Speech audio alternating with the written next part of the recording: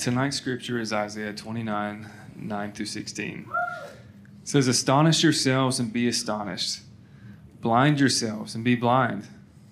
Be drunk, but not with wine. Stagger, but not with strong drink. For the Lord has poured out upon you a spirit of deep sleep, and has closed your eyes and covered your heads. And the vision of all this has become to you like the words of a book that is sealed.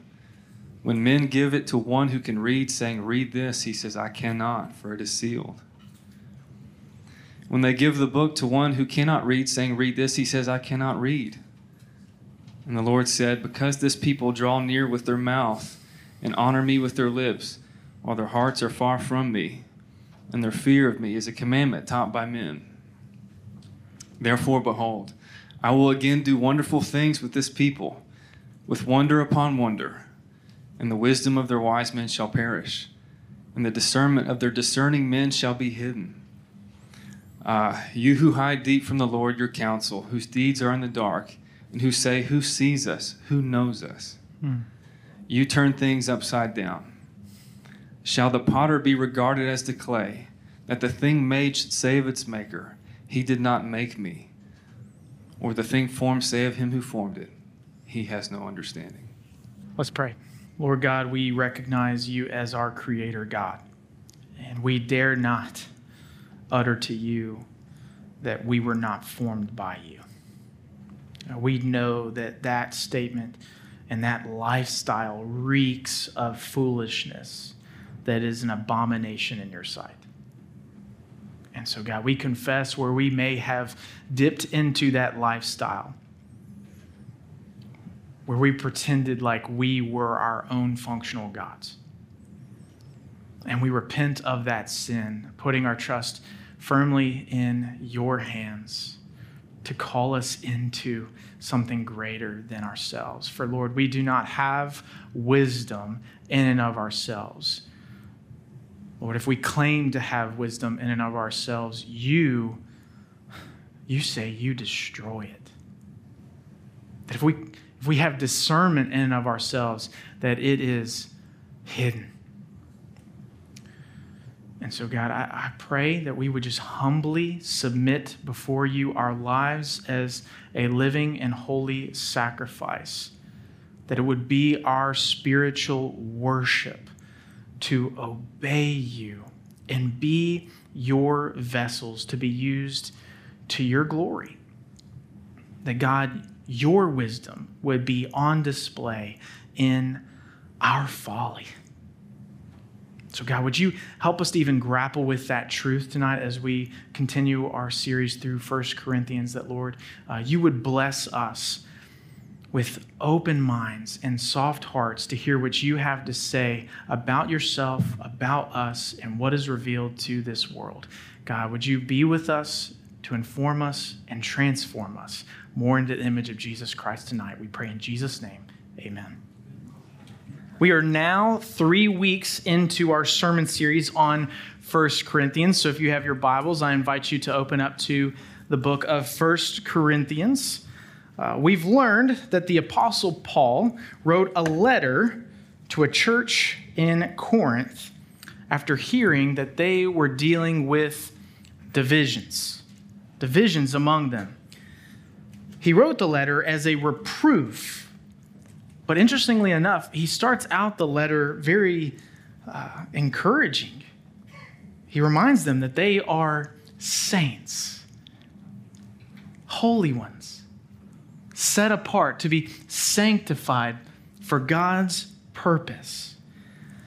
And then he appeals to them to pursue gospel unity through the name of Jesus Christ, together with all the other saints.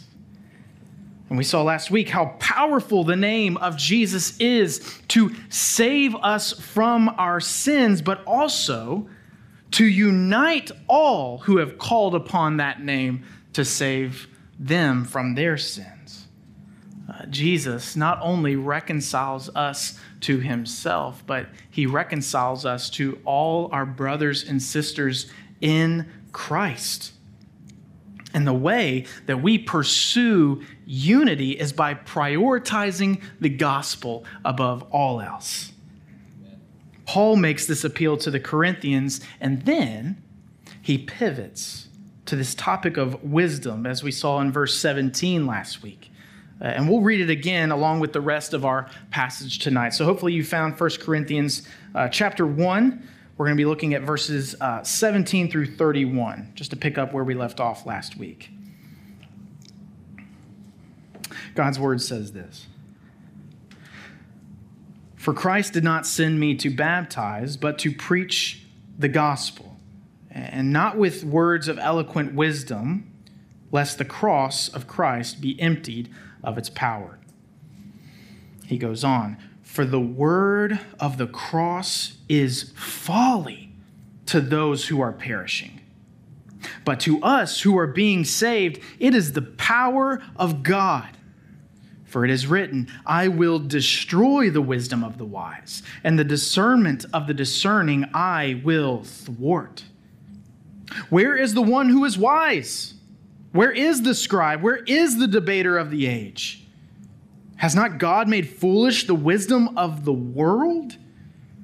For since in the wisdom of God, the world did not know God through wisdom, it pleased God through the folly of what we preach to save those who believe.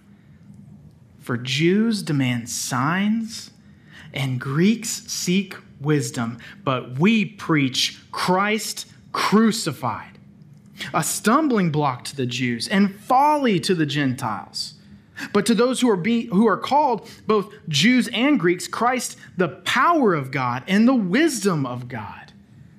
For the foolishness of God is wiser than men, and the weakness of God is stronger than men. For consider your calling, brothers. Not many of you were wise according to worldly standards. Not many were powerful. Not many were of noble birth. But God chose what is foolish in the world to shame the wise. God chose what is weak in the world to shame the strong. God chose what is low and despised in the world, even things that are not, to bring to nothing things that are, so that no human being, no flesh, might boast in the presence of God. And because of him, you are in Christ Jesus, who became to us wisdom from God, righteousness and sanctification and redemption, so that as it is written, let the one who boasts boast in the Lord. Let's pray. Lord God, humble us and keep us humble, that we would learn of your wisdom in our folly. Bless us, Lord, we pray in Jesus' name. Amen. I've entitled tonight's sermon, The Wisdom in Our Folly. The Wisdom in Our Folly. Paul recognized that the reason the church in Corinth was dealing with these divisions was because of their tendency to prize the wisdom and teachings of certain preachers, men. Paul being one of them, Apollos being another, Peter being another. The Corinthians had made a bad habit of glorying in men. And this was typical of the culture there in Corinth. It was a city steeped in pagan idolatry and philosophy. Many made a living teaching their path to wisdom. Interestingly enough, it was standard practice to share your thoughts, earn followers, and gain a platform. The people of Corinth craved influence either for themselves or for their teacher of choice. And I'm struck by how similar that sounds to some of what we see today. We rally around our favorite Instagram influencer or YouTube celebrity or Twitch streamer or Facebook personality. We buy their merch, we engage with their content, and convince ourselves they care about us and impact our lives for the better. And then not only that, we get other people in on that. Do you see how great he is? Don't you want to be just like her? And we get swept up into the glory of men just like the Corinthians. And what Paul would have for us tonight is not to glory in man, but to glory in Christ because of the wisdom of God. So I want to give you 3 aspects of God's wisdom in our folly. 3 aspects of God's wisdom in our folly. The first, there is wisdom in God's foolish message. There is wisdom in God's foolish message. And you're like, whoa, cross. Can you say that? Well, look what Paul says. Starting again in verse 18, for the word of the cross is folly.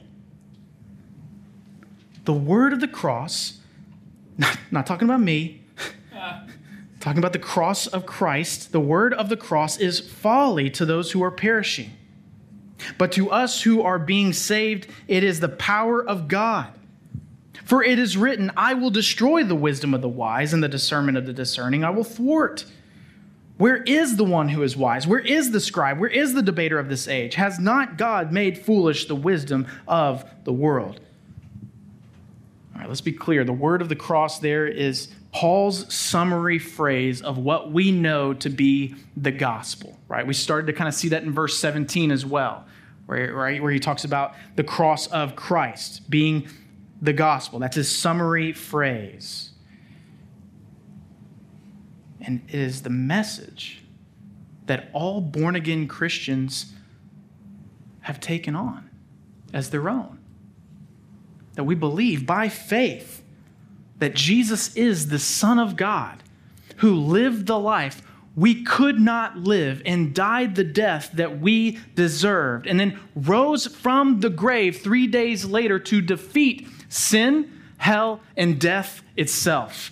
That is the gospel. And that's what we cling to. That's what we prioritize. And Paul, a man inspired by the Holy Spirit, as he writes to the church in Corinth 2,000 some odd years ago, calls this message folly. The gospel is deemed a foolish message, although not by Paul, but by those who are perishing. What an eerie word. Perishing.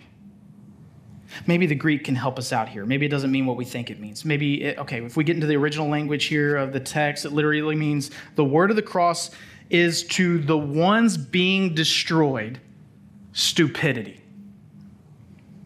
If you want to get literal in the original language, that's what it is basically voicing. People may not say it out loud, but they definitely believe it. The gospel seems foolish, stupid, not worth their time. All the while, they are flippantly rejecting the only message that can save them from perishing, being destroyed, being eternally separated from God and everything that is good in this universe. And can we just feel the gravity of their grave error in that? That there are people that we love, friends, families, coworkers, who do not believe the gospel that we live out and proclaim. And they suffer for it. They suffer for it. It is folly to those who are perishing. So we pray, God, would you save sinners around us? Would you soften their hearts to hear your message and receive it? In your wisdom, would you use what seems foolish to save souls? We pray. We pray to God that he will save people we care about because he is the only one who has the power to do it. The only one. Isn't that what Paul says about us? To us who are being saved, it is the power of God. Amen. Not the wisdom of man. God, I've seen you do it in me. Do it again. Do it for my friends. Do it for my loved one. Do it for my enemy even.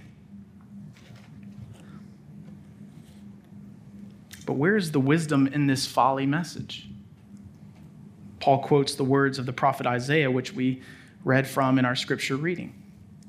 Isaiah, to give you context, is in the middle of presenting this divine mystery who blinds those who prefer not to see.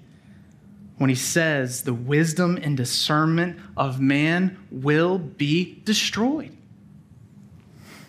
In other words, God is showing up his creation with a message they cannot and will not comprehend because their own wisdom and discernment betrays them.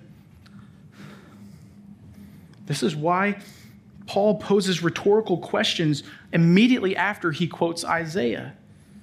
Who would boast in their own wisdom after God's declaration that he will destroy that wisdom? The wisdom of the wise. The only thing that can rescue us is the wisdom and power of God in the saving message of Jesus Christ. But how is that message delivered? The second aspect of God's wisdom in our folly. There is wisdom in God's foolish method. There is wisdom in God's foolish method. Whoa, cross, again? How can you call God's method foolish? It isn't me. Look at what Paul says. Verses 21 through 25.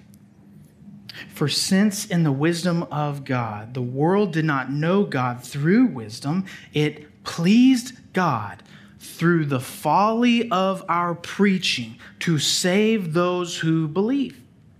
For Jews demand signs and Greeks seek wisdom, but we preach Christ crucified, a stumbling block to Jews and folly to Gentiles. But to those who are called, both Jews and Greeks, Christ, the power of God and the wisdom of God. For the foolishness of God is wiser than men, and the weakness of God is stronger than men. There is wisdom in God's foolish method. Paul begins here by making a solid theological point about the revelation of God. And he kind of gets back to this in Romans as well. But he says, God does not make himself automatically knowable in a salvific way. He makes himself knowable in a general way, and that's what he says in Romans 1, right? That we all can see that there is a God. But we can't know him savingly unless he acts, unless he reveals. No human intuition, no human knowledge, no human instinct gets you to believe in the cross of Christ. Instead, God chooses to save by way of the folly of our preaching. That this is his master plan. That through the proclamation of the gospel, through the folly of our preaching, he would save sinners. And it's not just when you have a platform. It's in whatever your platform is as you preach the sermon of your life. It's the folly of your preaching. You're his master plan.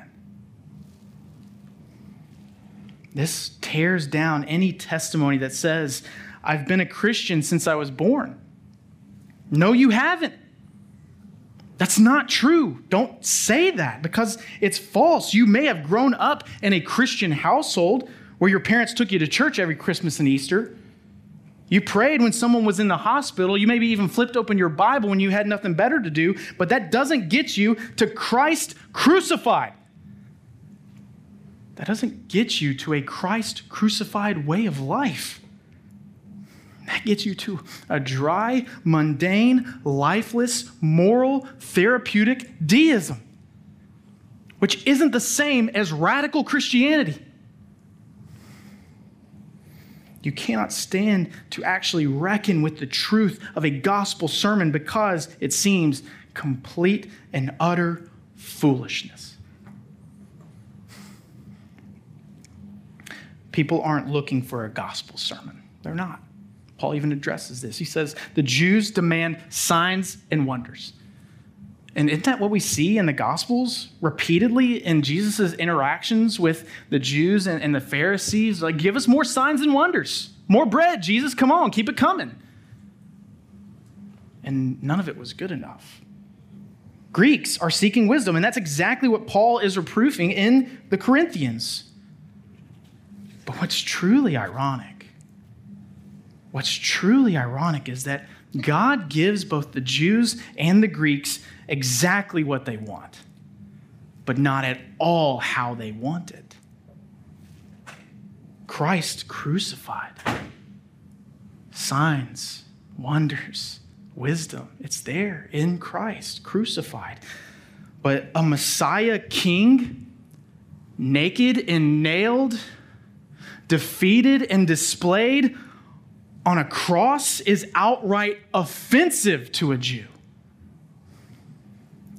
A great philosopher whose way of life led him to a Roman cross is absurd and nonsensical to the Greeks. They want nothing to do with it. You see, the gospel is preached and packaged as a stumbling block and foolishness when it is actually the power and the wisdom of God. Amen. In this, we see what Paul delivers very simply. God is wiser than men. God is stronger than men. He offers them exactly what they demand and seek out, yet they reject it and discard it as folly. Wow. We see the wisdom of God, the wisdom in God's foolish message, and the wisdom in his foolish method. But what does he use to display it? Who hears the message through the method? So we see the third aspect of God's wisdom in our folly. There is wisdom in God's foolish material.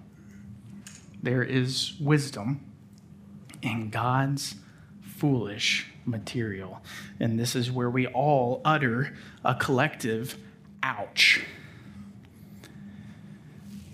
Because with all due respect, we are the foolish material God uses to display his wisdom for his glory. Look again at verses 26 through 31. For consider your calling, brothers. Not many of you were wise according to worldly standards. Not many were powerful. Not many were of noble birth. But God chose what is foolish in the world to shame the wise. God chose what is weak in the world to shame the strong. God chose what is low and despised in the world, even the things that are not, to bring to nothing things that are, so that no human being or no flesh might boast in the presence of God. And because of him, you are in Christ, who became to us wisdom from God, righteousness, sanctification, and redemption, so that as it is written, let the one who boasts boast in the Lord. Paul turns the truth that there is wisdom in our folly towards his audience, towards the Corinthian church, in order to personalize that truth. And so I want to do the same. Where were you when the gospel met you? Where were you when the gospel met you? You weren't wise by worldly standards.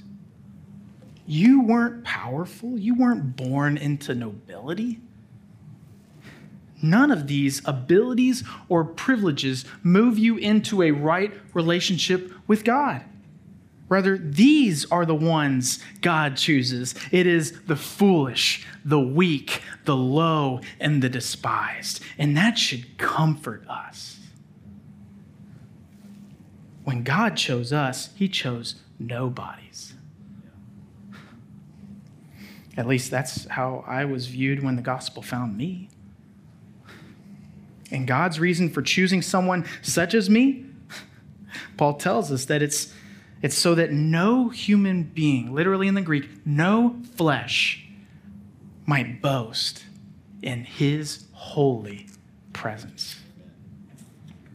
And here's what we need to grapple with tonight. That reason is good enough. That reason alone is good enough. Why? Because only God is worthy of worship. Isn't that Paul's main argument against these divisions that popped up in the church in Corinth? The church in Corinth was glorying in men when none of those teachers could boast in the presence of the Lord. God is the only one who receives our worship. He is the only one who deserves it. And truth be told, he's the only one who can handle worship. Human beings go crazy when we are adored by the masses. You don't believe me? Just look at any child actor and how they grew up and where they are now. Human beings can't handle the worship that other human beings direct towards them. Being admired by a mob of millions is devastating. So I wonder, why do so many of us crave it? We can't handle it. And the comforting thing is we were never designed to. God is the only one who warrants our worship, and he knows it. He designed us with that in mind. We were always meant to reflect his glory. When he creates Adam and Eve in his image, he says, be fruitful, multiply, fill the earth. His plan is that he would see his glory fill the earth as he sends them out. It's always been his plan.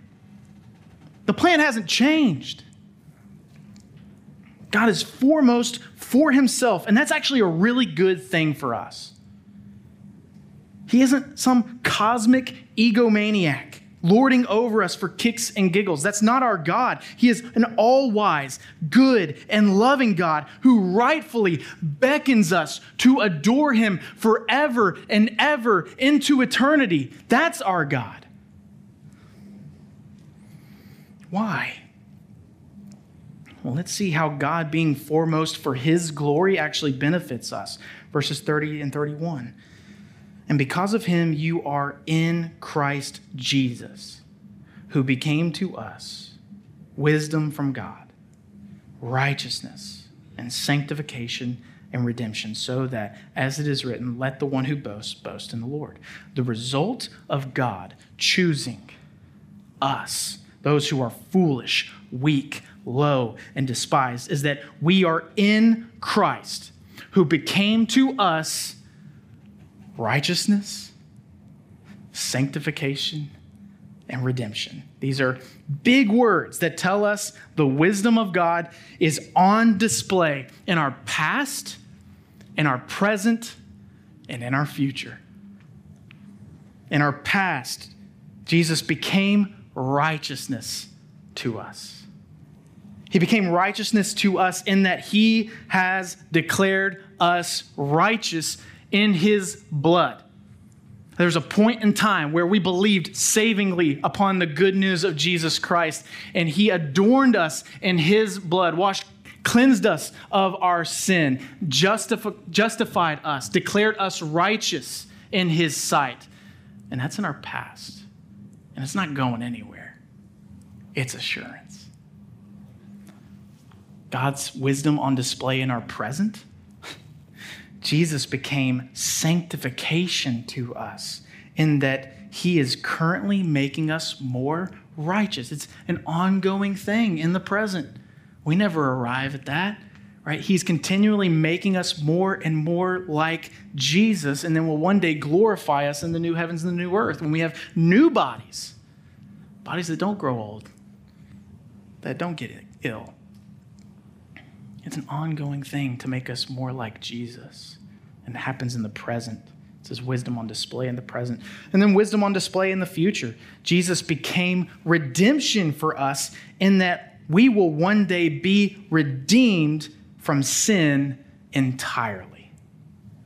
And we look forward to that day when he will redeem us and restore us forever and ever. If we are to boast at all, we must boast in the Lord. Not in any man, and certainly not in ourselves. The important truth in this passage is that God is wise to save those who are foolish and weak and low and despised for his glory and our good. Which brings us to our main point tonight. If God's wisdom is on display in our folly, then we must play the fool. If God's wisdom is on display in our folly, then we must play the fool. What do I mean by that? Well, I need to explain the difference between a fool proper and a fool bearer. And I am helped by Os Guinness, who puts it this way. The fool proper is the person whom God says is a fool, who, lacking a fear of the Lord, lacks wisdom and is truly a fool. But a fool bearer is different. They are foolish in the eyes of the world, not God. And we can see the difference between these two in two different Bible passages. The first is Psalm 14:1, which says, "The fool says in his heart, there is no God. They are corrupt. They do abominable deeds. There is none who does good." Now, compare that to what Paul says later in 1 Corinthians, but chapter 4, verses 9 and 10. He says, "I think that God has exhibited us apostles as last of all, like men sentenced to death, because we have become a spectacle to the world, to angels, and to men. We are fools for Christ's sake." Fool proper, fool bearer. Paul bears that label of fool for the sake of Christ. The fact of the matter is, no matter what, you will be seen as a fool. Who would you rather be seen as a fool by? Who would you rather be seen as a fool by? Our triune God or the world? Fool bearer or fool proper? If the message is viewed as foolish, so are those who believe it and those who proclaim it. But the good news is that God uses what is viewed as foolish, weak, low, and despised for his glory and our good. He's done it time and time again. Here are a few examples. King David danced with joy before the Lord, and his own wife dismissed him as an idiot. Isaiah was called to walk around naked and barefoot for 3 years. It's a prophet of God. Prophet Jeremiah was called to put a wooden yoke around his neck and be a laughingstock for a generation. Then, of course, the prophet Hosea was called to marry a prostitute. But there's one more full bearer, the greatest full bearer of all. That's our Lord and Savior, Jesus Christ. He was dismissed by his own family as insane. He was made an object of derision by the Roman guard. He wore a crown, but it was a crown of thorns. He was flogged and then mocked all the way to the cross. And before he went on to bear the sins of the world, he bore the folly of it.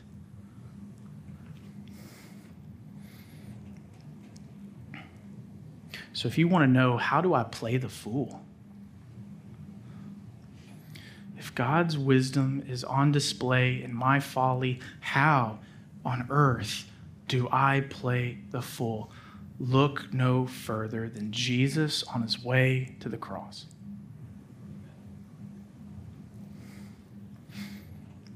Don't fight it. Be courageous. Take a stand. Receive ridicule. Suffer joyfully. Pray humbly. Forgive mercifully. If you want to know how to play the fool, look to Jesus. When Jesus commands his disciples to deny yourself, pick up your cross, and follow him, he does not call us into anything that he hasn't already lived himself. The folly he calls you to bear in this life is something he is all too familiar with. So that if you are declared foolish by the world, hey, you're in good company. Because our Lord and Savior Jesus Christ was too. If God's wisdom is on display in our folly, then we must play the fool to the glory of God.